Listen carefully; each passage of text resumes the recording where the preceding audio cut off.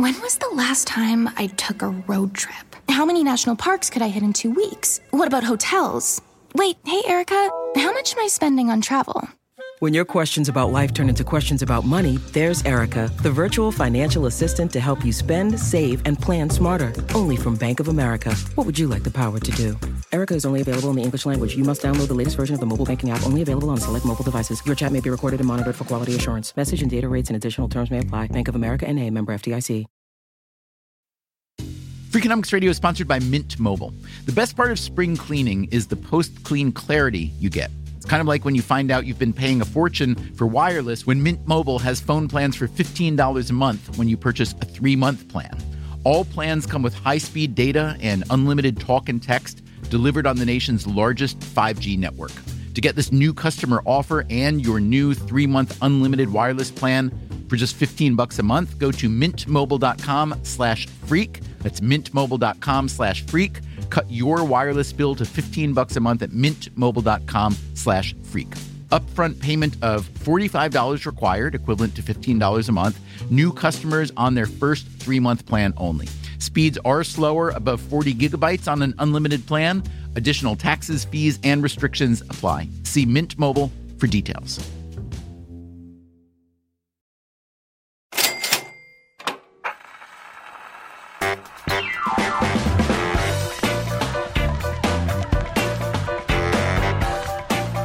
You rolling? Hey, Levitt. Dubner. You nervous? No, I'm not nervous. We've done this before. What have we done before? We have gone on stage together with a moderator who has the fate of this show in her hands. Tell the people where we are, what we're doing, and why. We're at the 92nd Street Y in New York City, and we are bringing our new book, Wunderaba Bank, into the public spectacle. Does that make any sense? Yeah, that was good. I don't think that's a real idiom, but I like how you kind of pretended it was one and just went with it. That's good. And it's May 5th, 2015, Pub Day. So this is the day that the book is coming out. And we're in a green room, which is actually green. We're ready to start. Okay, let's do it. Tell me what you're about to do. We are lurking in the wings of the 92nd Street Y as the introducer introduces the moderator, and then the moderator will introduce us, and then we'll go out there and talk. Are you excited? Yeah, this will be fun. He just called us distinguished guests.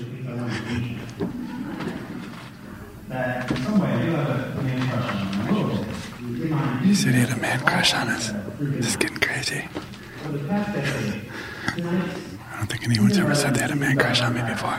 Not true. Please join me in giving a warm welcome to our moderator and our distinguished guests.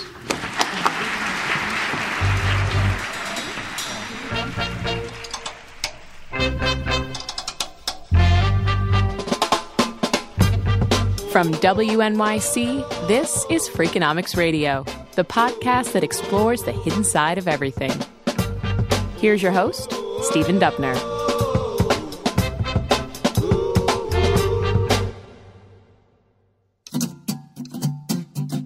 Steve Levitt and I just put out a new book called When to Rob a Bank. It's a collection of the best writing from our blog, 10 years worth.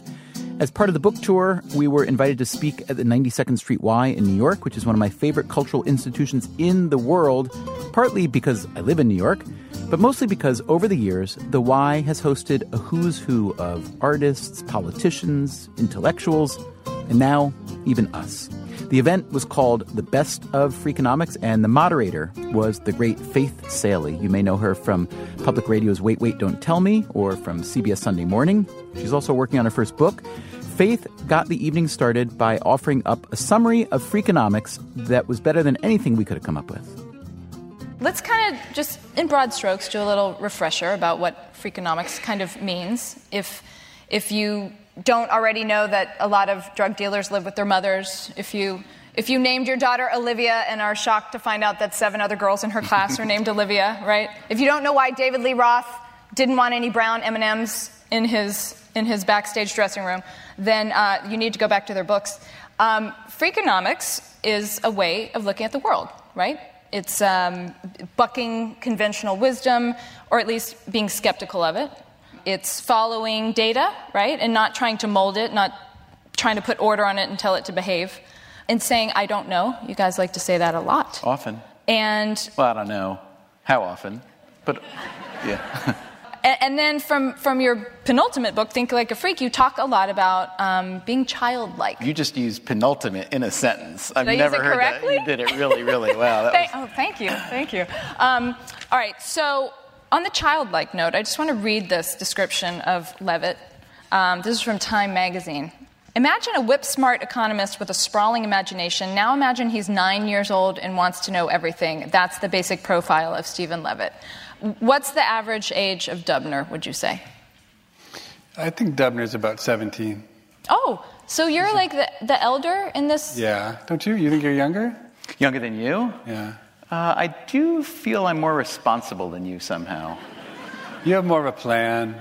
I have more of a plan. You worry more. Levitt it's not that you're like childlike in the way that you're reckless necessarily, but childlike in the way that a child can be oblivious because he or she is so enmeshed in the thinking. Like, you'll be like thinking or having a conversation on a phone in a place where it is just inappropriate in every way to do what you're doing, and you just have no idea. And therefore, it becomes like not inappropriate. I remember we were riding a train. You know, one of the first. You remember the train, yeah. And he's having this phone conversation literally as if there's no one else in the world, which is like a sign of focus or some oblivion. And but I think that I realized a long time ago, when you write about or with people who do unusual things, right? So like, Levitt is an unusual scholar. A lot of the people that we've written about in our books are similarly unusual scholars or researchers. Sudhir Venkatesh comes to mind, this guy who Levitt worked with a lot, who did research on drug dealers and other stuff. And you realize that when people do very unusual things, particularly for a living, that we really appreciate, we can't also then turn it around and just say, but I want them to be exactly normal in every other way, right? The things that make people extraordinary almost inherently dictate that they're going to be kind of not normal in the way that we think are normal people. So rather than say, well, I love that guy's work, but he's really weird in this way or whatnot, I like to just think of them as these are unusual people, and we appreciate the upside, and we kind of, the other oblivious part, it's cool. We just live with it. Well, you're a great thinker and talented in your own right. Thank you very much. Nice of you to say. Levitt, is Dubner not normal in meaningful ways? No, I think he's pretty normal. You're. I mean, I would say Dubner's. I mean, what he has an amazing touch for listening and getting people to talk about things they wouldn't talk to anyone else about, and it's a really hard thing.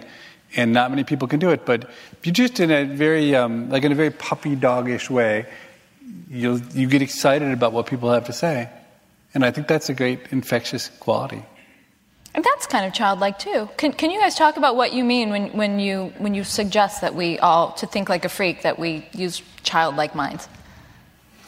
Me or you? Me? So I would. There's a sense in which society pins us down and tells us the way, like there's things you're supposed to do and not supposed to do, and you think a lot about the other person, and you learn not to follow the thing that interests you or the joy and live for the moment. I mean, there's a lot of pressure, I think, and I wrote this paper about abortion and crime, and it was a long time ago in the 90s, and my co-author was John Donahue. And after it became controversial, he was very upset. He said, I don't get invited to parties anymore, right? People are so upset at what we wrote in that paper, I don't get invited to parties. And he thought that was bad. And so, and I think if you live in a world where you care about whether you get invited to parties, then you have a hard time being true to what you want to be. And I think we've kind of adopted the stance that we don't care if we get invited to parties. And we're lucky.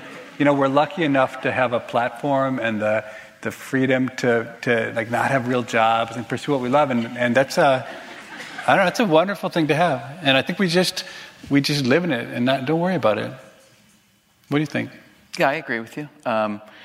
I think the other thing of thinking like a child that's valuable to me, at least, is that, when you have kids, like my kids are 14 and 13 now, and especially when they're younger, children are always asking these questions that seem outlandish and outrageous and ridiculous and maybe even worthless a lot, right? But then some of them are just the kind of questions that a very curious mind has when you're trying to figure out like the way the world works and what a system is. But then that kind of gets beaten out of us as we get older. But that true curiosity about trying to figure out how things really work, rather than just say, oh, I guess that's because everybody says it's the way it is, right? So that's the part of the childlikeness that I like to carry forth, or think that we can inspire other people to carry forth. It's also just a lot more fun to be around people who have, whether it's, an infectious curiosity or a genuine interest in learning how things work rather than accepting what gets fed. That's the fun. And then figuring out stuff on your own, too, the way kids will muck around to try to put together something,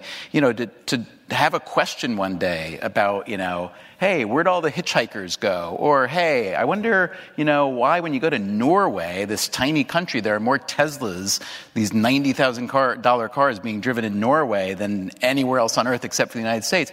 And you just walk around, ask these ridiculous questions, but then some of them are worth following, and then you find a way to follow them and get data and talk to smart people, and you solve a little riddle. And just what you said, where did all the hitchhikers go? Are you working on this? We did that one, yeah. We did a podcast on that. It was really, so it turns out that as best as we can tell, media coverage of hitchhiker violence, or violence against hitchhikers, but sometimes by hitchhikers, was one of those classic, like shark attacks, where it happened a few times, but not that much, but it was blown totally out of proportion, so everybody got scared. Everybody thought that hitchhiking was basically a fatal practice. If you hitchhike, you will die, which is not the case.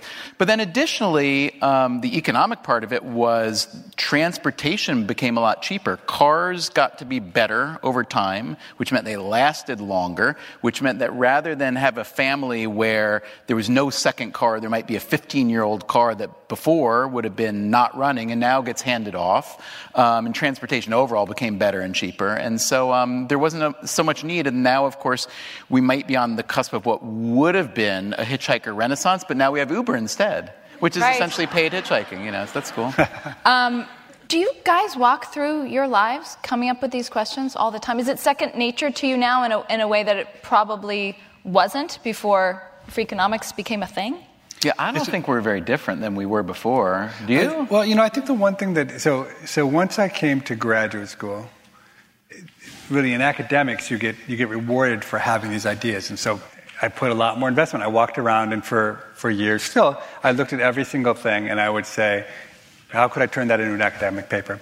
And then what's interesting in light of our new book is that the blog, the good and bad thing about the blog, it took a lot of effort, but it forced you, I felt an obligation to maybe 3 or 4 times a week write something.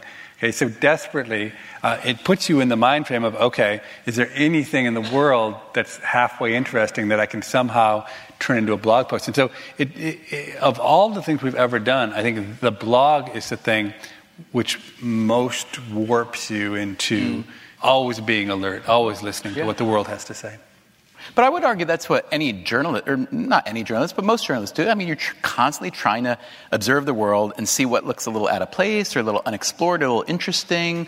I remember one of my very, very favorite days as a writer was when I was first here after I went to graduate school here. Then I was writing for New York Magazine. I would write these short front-of-the-book pieces in this section that was then called Fast Track. And basically, the only way I could get in the magazine was to come up with an idea, and then write it, and then pitch it and write it. So all I did basically was walk around the city or whatever, looking for things that were interesting. I remember this one day in this neighborhood, actually, where I came up with what turned out to be 3 pieces in one Saturday afternoon wandering around. And my favorite of them was like a totally childlike inquiry that I guess... I don't know whether it was good or not. I liked it. And it was basically, I was at the Met, I was at the Metropolitan Museum. I I think probably on the outside first, where there's the big fountain that's now been redone. And then you go inside to the Temple of Dender, and that's not a fountain, but it's a big reflecting pool. And, people throw their coins in a fountain. And it's the Metropolitan Museum. People come from all over the world. And you look down, and there's all these coins. And I thought, I wonder what happens to those coins. Like, who does what with them? First of all, if you just leave them in there, they're going to pile up, and it won't be a fountain anymore. It'll just be a big pile of wet coins. So I went to them and said, I would like to, find out what you do. And it turned out that there was a guy at the Met whose job on Monday, which I think was their dark day, his job was to clean out the coins from the fountains and the Temple of Dender. So I basically spent the day with him in big, muck boots, and he would sweep them all up and collect them, and then they'd take them downstairs, and they'd put them on these big screens and wash them. And then you have the problem that you have all this currency from 100 countries, which is worth basically nothing. But they went to the trouble to collate it and bring it to a bank and turn it in and get it and convert it into money for, the Met operating fund. To me, that was a fun thing to do. That's if somebody's going to pay me $200 to write that article, I'm going to write that article every time. And for me, the best part is, as a writer then, every time I walk by the Met ever again, I'm going to have that memory. And so to me, the act of writing is kind of a way to, just as with travel, as with conversation, or all the things we do to make life larger and bigger and better, it's to create memories to make life, a little richer, a little warmer. When I have my kids, we walk by the Met, and I'll tell, do you know what happens to the coins in there? Let me tell you what happens to the coins in there. So that's all I do. How much did the guy steal? What kind of car did he drive? Did he drive He did not drive Tesla? a car to work. He did not drive a Tesla. He took the subway to work, so I guess he wasn't doing a very good job of recognizing the high-value coins. Yeah. How much did you steal? We're recording. Yeah. I think that's part of the amazing thing that you guys pull off is these very everyday, could be considered mundane questions. Once you articulate them, and once they come from somebody like you who are now experts, everyone, that's a great question. Like your book. Why does KFC run out of chicken? Or We've why? already heard from KFC. Did you see that email? What happened? So what happened? Yeah, what happened? Well, you should describe the post. You should describe what you wrote. Yeah, so I've always loved Kentucky Fried Chicken, and I wrote. You're old school if you call it Kentucky Fried Chicken. Yeah, KFC. By the way. Yeah, right. Because it goes back to its childhood. Because my parents, even though we weren't particularly poor, acted like we were incredibly poor, and so literally once a year they would splurge, and we would get to go to what was then called Kentucky Fried Chicken, and that was the big event in our house. So I've always, I think, because of that restriction of the amount I was able to have, I've always pined for Kentucky Fried Chicken, and but my customer service experiences have been incredibly bad, like consistently running out of chicken. And you think it seems like a strange thing. It's KFC. The only thing they serve is chicken, and they don't have chicken. Wait, you'd go once a year, and more than once a year they would run out of chicken on the day you were there? No, I used to go once a year. Now I'm an adult. I can do whatever I want. I go all the time. Right. And so at some point we were thinking about calling the book, why does KFC run out of chicken? But anyway, I didn't read the email. What happened? The email said, I see you have a book coming out. This was a week or two ago, and I see that in the promotional material it says something about why does KFC always run out of chicken? And I'd like to know what your experience has been and why you felt it was necessary to write that. But it was written in a very sweet way somehow, even though it was threatening. And so I sent the fellow a link to the original blog post. And I said, it's as simple as this. Levitt goes to KFC to get chicken, and there isn't enough chicken. I don't know. I guess you could sue him for that, but, it's kind of your fault. And then... But then he wrote back, I thought this was great, corporate communication. He wrote back, said something like, I'm sorry to hear you had that experience. We're a company that really tries our hardest. And if you're ever in the neighborhood of wherever they are, do you know where they are? Indiana, Illinois, somewhere. Kentucky, maybe. That might be sense. Said, if you're ever in the neighborhood, we'd love you to stop in, and we'll show you how we hand-bread our chicken and give it that fantastic taste. So we got to go to Kentucky, plainly, or at least you do. And did you find out why they ran out of chicken? No, I hypothesized. It's an interesting thing. If you go to a McDonald's, just look around. There are people working I mean, there's often 20 people crammed in working McDonald's. And just the next time, if you were the kind of person who does this, when you go into KFC, look at how many people are there. And there's usually like 2 or 3. And I think it was somehow a corporate choice. I don't think it's, part of it's about the production function, and you put the chicken in and you let it sit, as opposed to you put a lot of sauces and stuff on top. But I think that's part of it. They just made a choice to be bad. You also... But economists, you laugh at that, but economists say it's fine. They're just trying to figure out how to maximize their profits. But the other thing, which I think is maybe more dangerous than what I just said, is that their clientele is much poorer, I think, on average, than other fast food. And I think that income is associated with quality of service. So I spent a year living in Palo Alto by Stanford. And the quality of service you got was absolutely unbelievable at every place. And I just came to believe it was because everyone is so rich.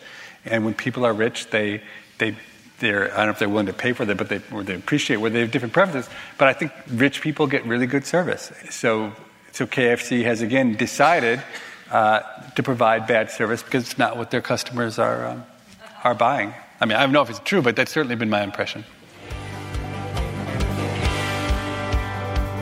Coming up on Freakonomics Radio, does Levitt regret anything he wrote on the Freakonomics blog all those years? The one that I only fake regret, that I pretend to regret, but I don't really, is the... And have we actually changed the world in any way, no matter how small? So, do you remember dog poop DNA? Yes, very well. Do you remember dog poop DNA? Please tell us. Before the penny, his obsession was dog poop.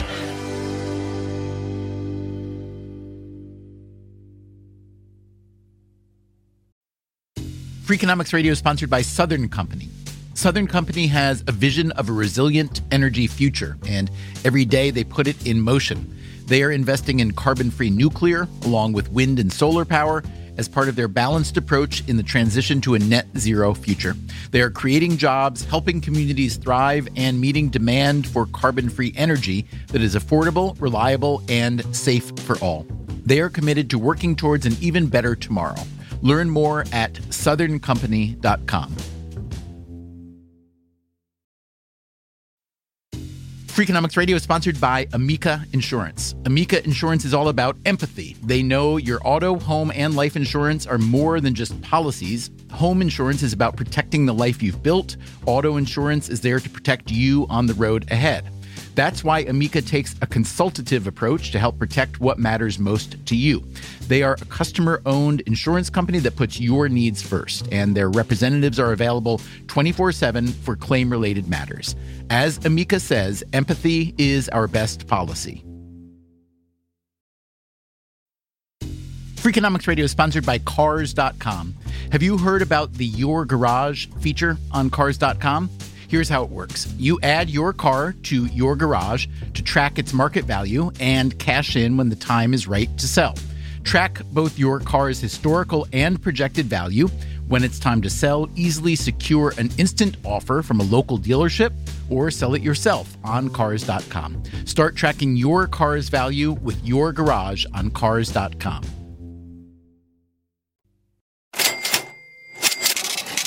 From WNYC, this is Freakonomics Radio. Here's your host, Stephen Dubner.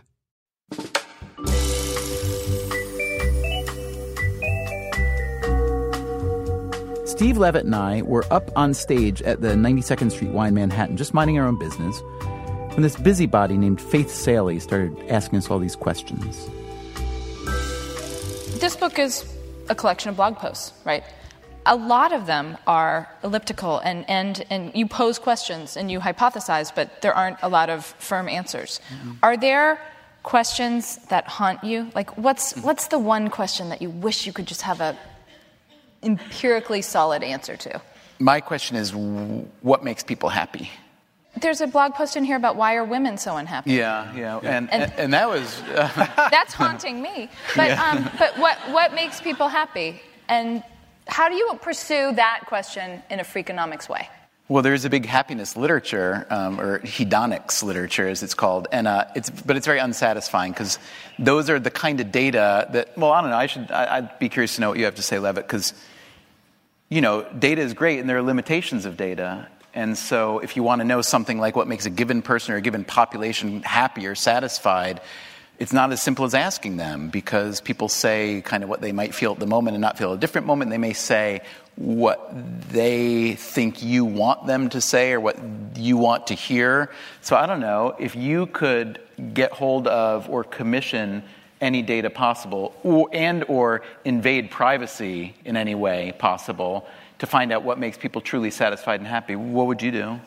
Yeah, I mean, it's such a hard question, because when people respond to those surveys, there's a tremendous equilibration over time. So when something good happens to you, you go from being a 7 on a scale of 1 to 10 to a 9, and then somehow you always end up at 7 again.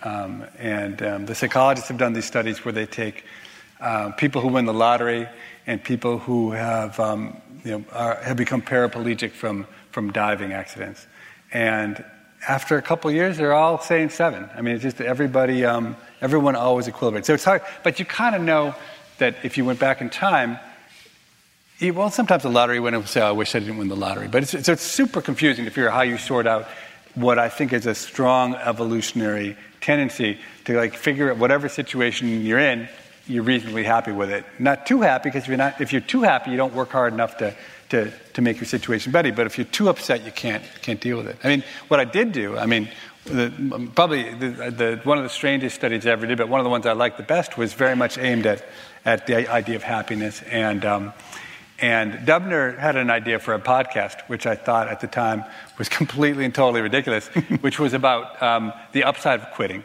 And so with essentially no evidence or data in any way, shape, or form except a belief, Dubner did this podcast in which he implored people to quit much more than they did.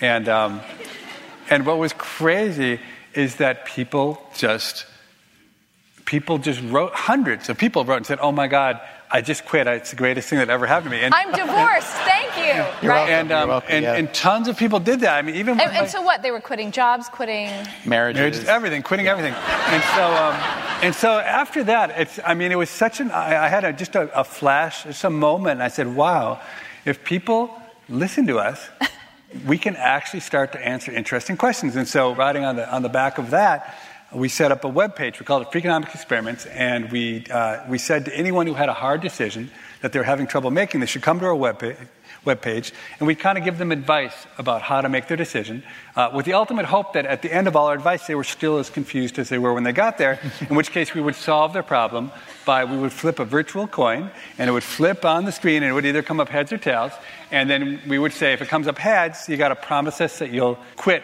whatever you'll quit your job.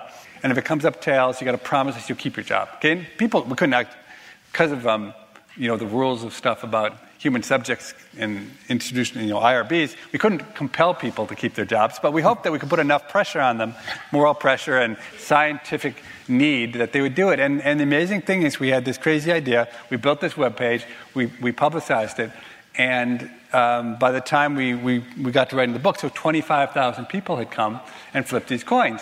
And so what's neat is, so you can just look at all the people who got heads, say, if it came to quitting a job. And it turned out, of the people who got heads saying you should quit your job, maybe 40% of them quit their jobs.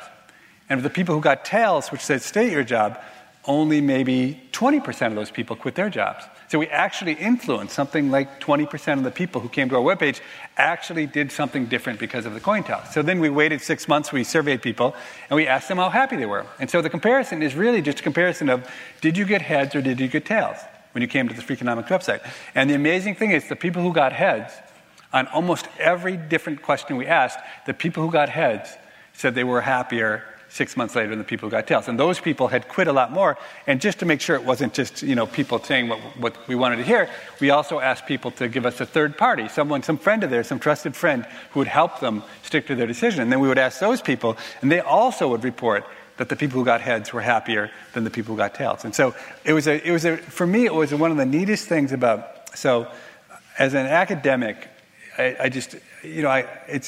I'm not very mathematical, I'm not very technical. There's all sorts of things I can't do, but I've always liked to explore interesting ideas.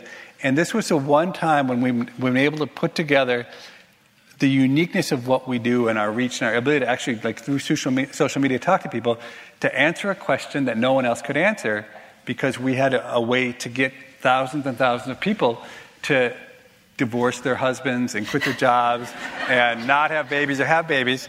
And so for me, that in some ways, that was the most fun project I think I've ever done, because it answered such a fundamental question, which I think there's never been good academic research before. And we just come up with a basic truth, which is when you're not sure what to do, you should quit. I think this is what the data tell us. They said you should just, if you can't decide, it means you should have quit already. And you should just quit right away. Should we go now?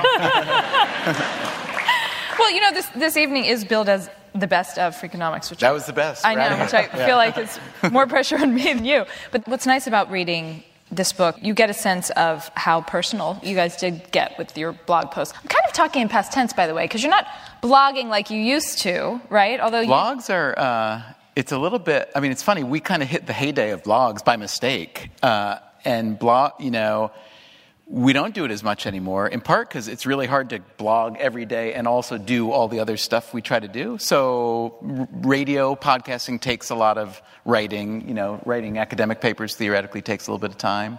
But also, it's like, I think the whole idea of blogging, I mean, it did go away. Not entirely. Why blog when you can tweet?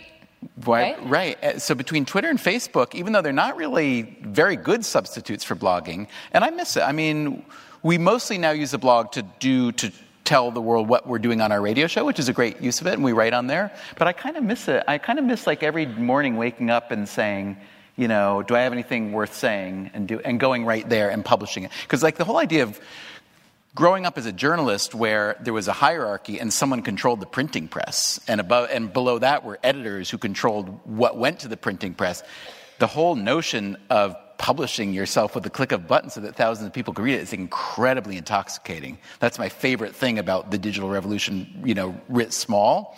So, although you do say that you both blogged things that you came to regret. So what do you regret blogging about, Levitt? Most of it, probably, right? In retrospect.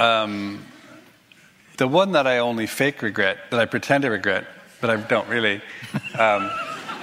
is the first post. So we had just been blogging, minding our own business, and then we became a blog for the New York Times. And Debna said, we need something really good for the first day, really good for the first day. And I'm like, I know the perfect thing. And so I didn't really think very hard about it. And he's already talked about how oblivious I am. So I wrote this whole post about if I were a terrorist, how I would do a terrorist attack, laying out the details of what I thought would be a great... You were only trying to help. Exactly, he's trying to help. And then I asked the readers, because the most fun thing about, the most rewarding thing about the blog was there was immediate feedback, and we had such smart, such interesting readers that you learned a lot. And so I thought, look, why don't I have all of the blog readers tell us their favorite ideas for terrorist attacks, and how interesting would that be? But it turned out just the opposite. I mean, I don't think hardly anyone put up good ideas about fighting terrorism. Everyone just attacked us and said, are you incredibly stupid? Are you a moron? Or you are evil? Or what is your problem? And I remember what you said is, I can't be both? Right. But I don't really regret, because I actually, the point, I mean, I think it was a really good point. And then it's in the book, it's in this book. And then I responded a day or two later, in which, it's one of those incredibly obvious things where people are like, how can you be so unpatriotic and be telling the terrorists all the answers? To which I said, do you not think that the terrorists, what do you think the terrorists do all day other than sit around and try and think of great ways to try to do a terrorist attack? I mean, and my idea about a terrorist attack was completely and totally obvious. It was just playing off of what had happened in Washington, D.C., where those two guys drove around in El Camino and would kind of shoot at random every once in a while, and the entire city of Washington, D.C. shut down. So you can imagine if you had 20 of those, so the terrorists let loose 20 cars with people who at pre-agreed times were just going to drive across the entire U.S. and just shoot people, okay, and then just keep on driving. I mean, they'd be essentially impossible to stop. Every American would think, oh my God, I'm going to be the next one to get shot. Every kid would be kept indoors. They would completely shut down the entire country. And it's not like it takes a lot of imagination to do that, right? If you saw what happened at Washington, D.C., you know it would work. I mean, The real terrorists would never do that because it's not their style. It's not what they're trying to do. The terrorists are trying to send a message. It's theater in some sense. It's a show. And this is not theatrical. This is logistics. This is like the difference between working for Google and working for a trucking company. Like when you graduate college, you don't want to go work for a trucking company even if it is a really effective kind of thing. The problem that limits our ability to fight terrorists is that the people whose job to fight it don't know what they should be trying to fight, right? So they're usually fighting whatever happened the last time instead of thinking about the next time. And I thought, actually, it could be useful. I mean, I really think that on net, if a bunch of smart people put out a bunch of ideas for terrorist attacks, the people whose job it is to fight it would have a much better shot at stopping the next one than sitting around in their own, in the office at the CIA trying to figure out what smart people would say. Do you have any regrets, Dubner? Oh, what I've written? I spent way too much time writing about why we should kill the penny for some reason, right? So this goes back to my Metropolitan Museum of Art fountain days, of course. No, but, I feel I don't even want to waste your guys' ears right now for 2 minutes talking about it, but the fact that we still use a penny in this country is ridiculous. Can we agree? So, You're right. I mean, it's just inflation has rendered it useless. The only people who really want the penny are people who are totally inert, who are just way too lazy to do anything, who are very nostalgic. Wait, it doesn't sound like you regret talking about this, Dubner. Apparently I don't. Or people who are very nostalgic and love the penny and what it represents, or who love Abraham Lincoln even though he's on the $5 bill. Or if you happen to be one of the 15 people who work in the zinc lobby. So it turns out that pennies are made mostly from zinc, and it turns out that the zinc lobby is largely responsible for having kept the penny in circulation. Big zinc. So,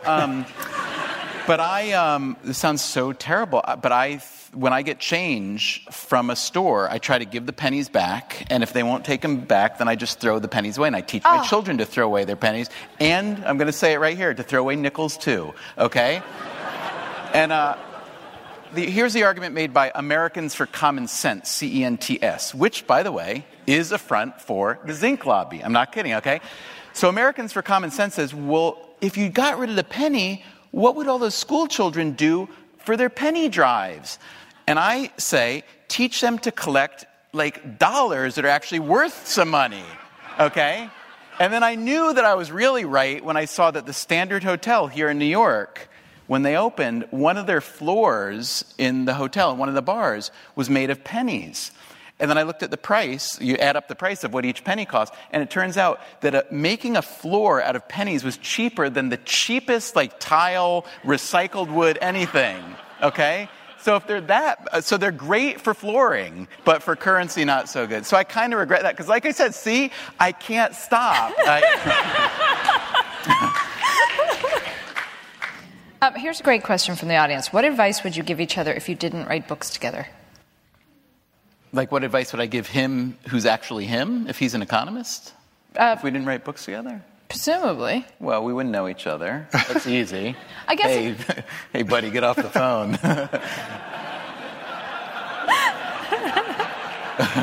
How about, let's just take out the second half of the sentence. What advice do you have for each other? I think Dubner should move out of New York City, but he's doing just the opposite. Oh, really? Why should I move out of New York City? By the way, they're on my side. I know they are.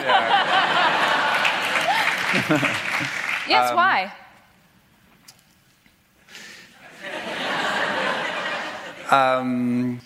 Not that you should move out of New York City now, but you should be prepared to move out of New York City in the future. Is this a tax That dodge? sounds ominous. What's that? Ominous? Yeah. No, New York City is a great place. It's just you are making all of these very expensive investments when it's quite possible to become a time when you don't want to be there. I think you're totally wrong, because I think the older I get, the better New York gets for me, because there's nowhere else in the world I would want to live.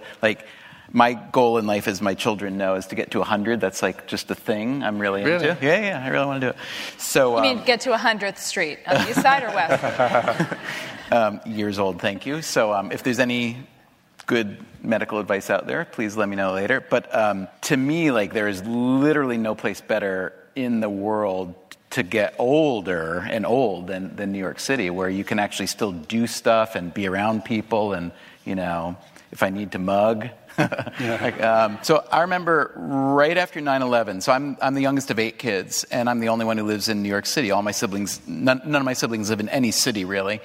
And right after 9/11, they all called, of course, and very concerned. And we had one kid. Solomon was, had just turned 1 year old, and it was obviously, upsetting. We were all, thank God, safe, everything, but a lot of people we knew were involved, and it was scary, and you didn't know what came next.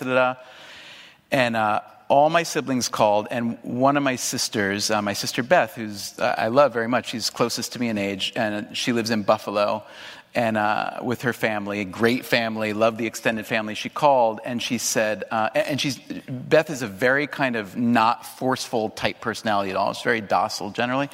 And she said, Steve, I really think that you and Ellen and Solomon need to leave New York now, forever, and you can come to Buffalo and you can live with us until you get your footing, until you find your own place. And I said to her, Beth, I love you, but I really would rather die in New York than live in Buffalo. And this is not against Buffalo. I like Buffalo. I like where I live. But it's like New York is a thing that gets in your blood, and it is who you are. So that's what you're up against, brother. That's right. Stephen Levitt, your sister named Freakonomics, right? Yep. Can you talk about that story? Yeah, so we, way back, were writing this book, and it didn't really have a theme we really struggled trying to come up with a title, and between us and the publisher, we've gone back over like 15 or 20 bad titles. And my sister's was the most. She died, and actually 2 of the posts in this book are about her, one by me and one They're by my my favorite father. posts. They're really beautiful. She's an extraordinary person. She sure was. She was the most creative person I ever met, and kind of transformed me completely. Literally transformed me when I was 12. She made it her mission to turn me from a little Weasley loser into a cool kid, and I was weird enough to actually be willing to let her mold me in whatever way she wanted. What did she call you, Oink Baby? Yeah, Oink Baby. Yeah, Oink exactly. Baby, yeah. So, and then I knew she would. I told Dubner from the beginning, my sister will be the one to name this book, and within literally like 10 minutes of me sending her the first version of the book, she said it's Freakonomics. And it took a while to get people on board, and there was a lot of resistance to it. But honestly, it was such a perfect title. It so captured what we were doing, and it was so far from any of the titles we were thinking about. It would be neat to play back a counterfactual in a world in which we called it, some E-ray vision. Yeah.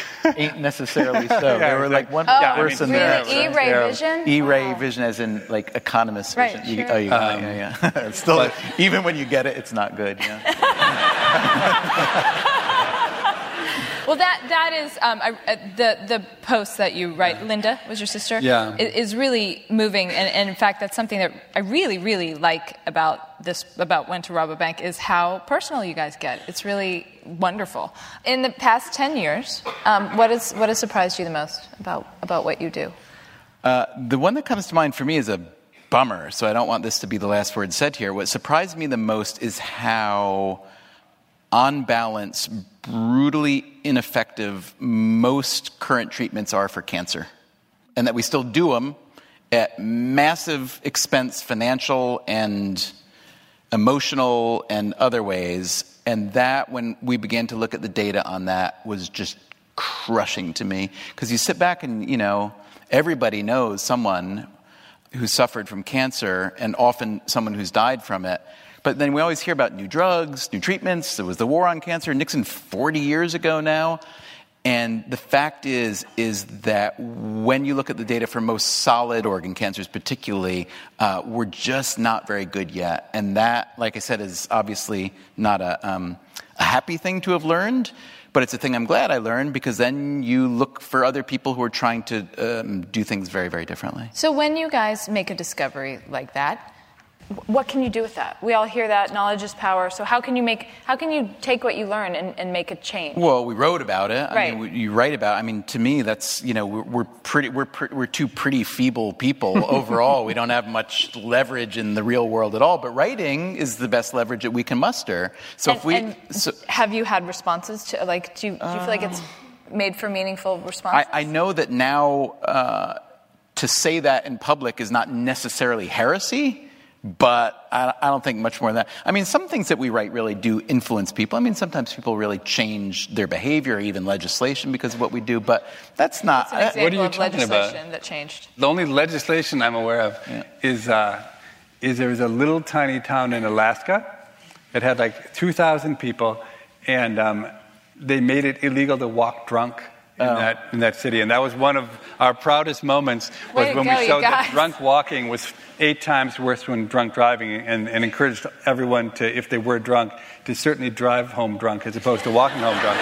And this one city in Alaska took those words to heart and made it a punishable crime to walk drunk. But literally, I cannot think of another piece of legislation that passed. I got another one for you. So, do you remember dog poop DNA? Yes. Very well. Do you remember dog poop DNA? Please tell us. Before the penny, his obsession with dog poop. So this would come from, honestly, this would come from walking my daughter to nursery school in this building, right? So you're walking down the street, and you're thinking about a lot of things. You got is the lunch there? Is the lunch smushed? Is my daughter walking into traffic? Is my daughter walking drunk into traffic? All kinds of issues.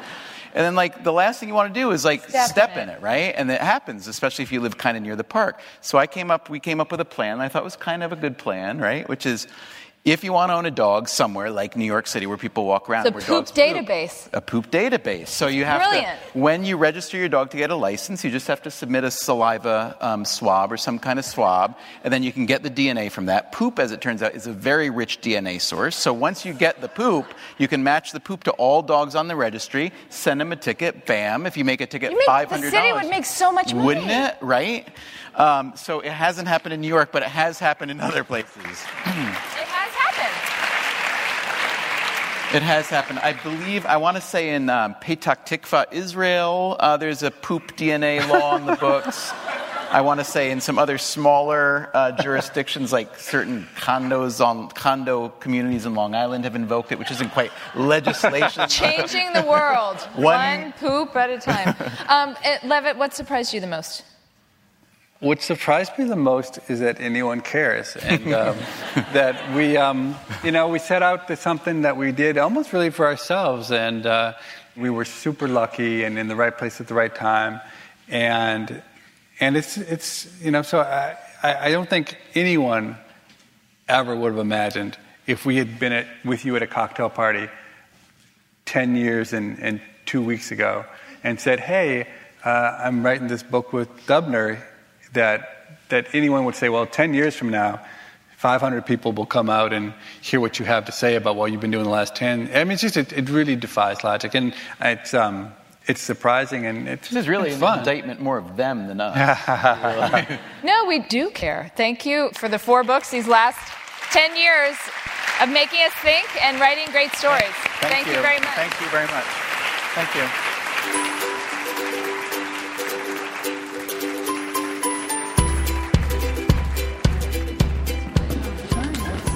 Hey, we survived. Any final thoughts?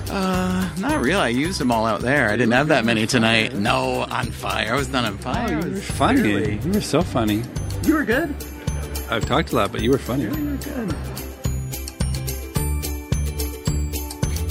Hey, podcast listeners, next time we're in your town, I hope you'll come out and see us. Thanks so much to all of those who came out to see us in New York, and especially to Faith Saley and to everyone at the 92nd Street Y in New York City. This recording was provided courtesy of the 92nd Street Y. Next week on Freakonomics Radio, we talk about how failure can be your friend. I failed for the first 5 or 7 years. Now I look back and I say, why did I keep going that long? Because of the shame. I didn't want to admit failure. Are we thinking all wrong about failure? That's next time on Freakonomics Radio. Freakonomics Radio is produced by WNYC and Dubner Productions. Our staff includes Greg Rosalski, Caroline English, Susie Lechtenberg, Merritt Jacob, and Christopher Worth. We had help this week from Wayne Schulmeister.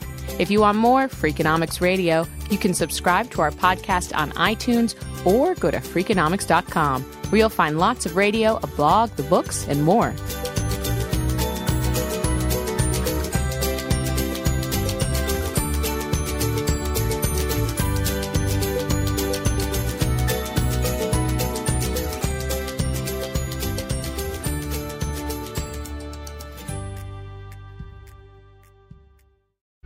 Life is a highway, and on it there will be many chicken sandwiches. But there's only one McCrispy. So go ahead and hit the turn signal if you know about this juicy gem of a detour. 1, 2, 3, 4. Those are numbers. But you already knew that. If you want to know what number you're going to pay each month for your car, use Kelley Blue Book My Wallet on Auto Trader. They're really good at numbers. Auto Trader.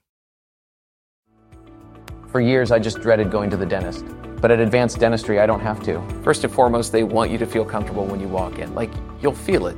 Whereas in the past, I might have gone into the dentist and thinking, I might feel some pain at some point. But with IV sedation, it can be something that you don't dread. If you've been avoiding the dentist because of fear, worry, or just not wanting to be judged, you're not alone. Visit NoFearDentist.com to learn how IV sedation can change your life.